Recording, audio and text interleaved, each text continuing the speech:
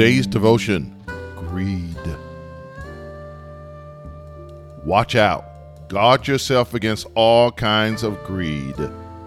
It is the commandment of Jesus and the main point of the parable of the rich fool from Luke chapter 12, verses 13 through 21. Despite this command, many people believe that greed is good.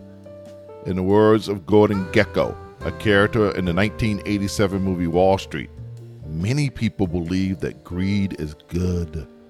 Many people believe that greed is right. Many people believe that greed works, that greed clarifies, cuts through, and captures the essence of what it is to be human. But is it true? Is greed really good? After all, it was greed that brought Stephen to the Sanhedrins. After all, it was greed that brought slavery to America, along with 400 years of racism. And it was greed that brought Jesus to the cross. However, the good news is that when Jesus was brought to the cross, greed died as a controlling force in our lives. On the cross, we gained victory over greed.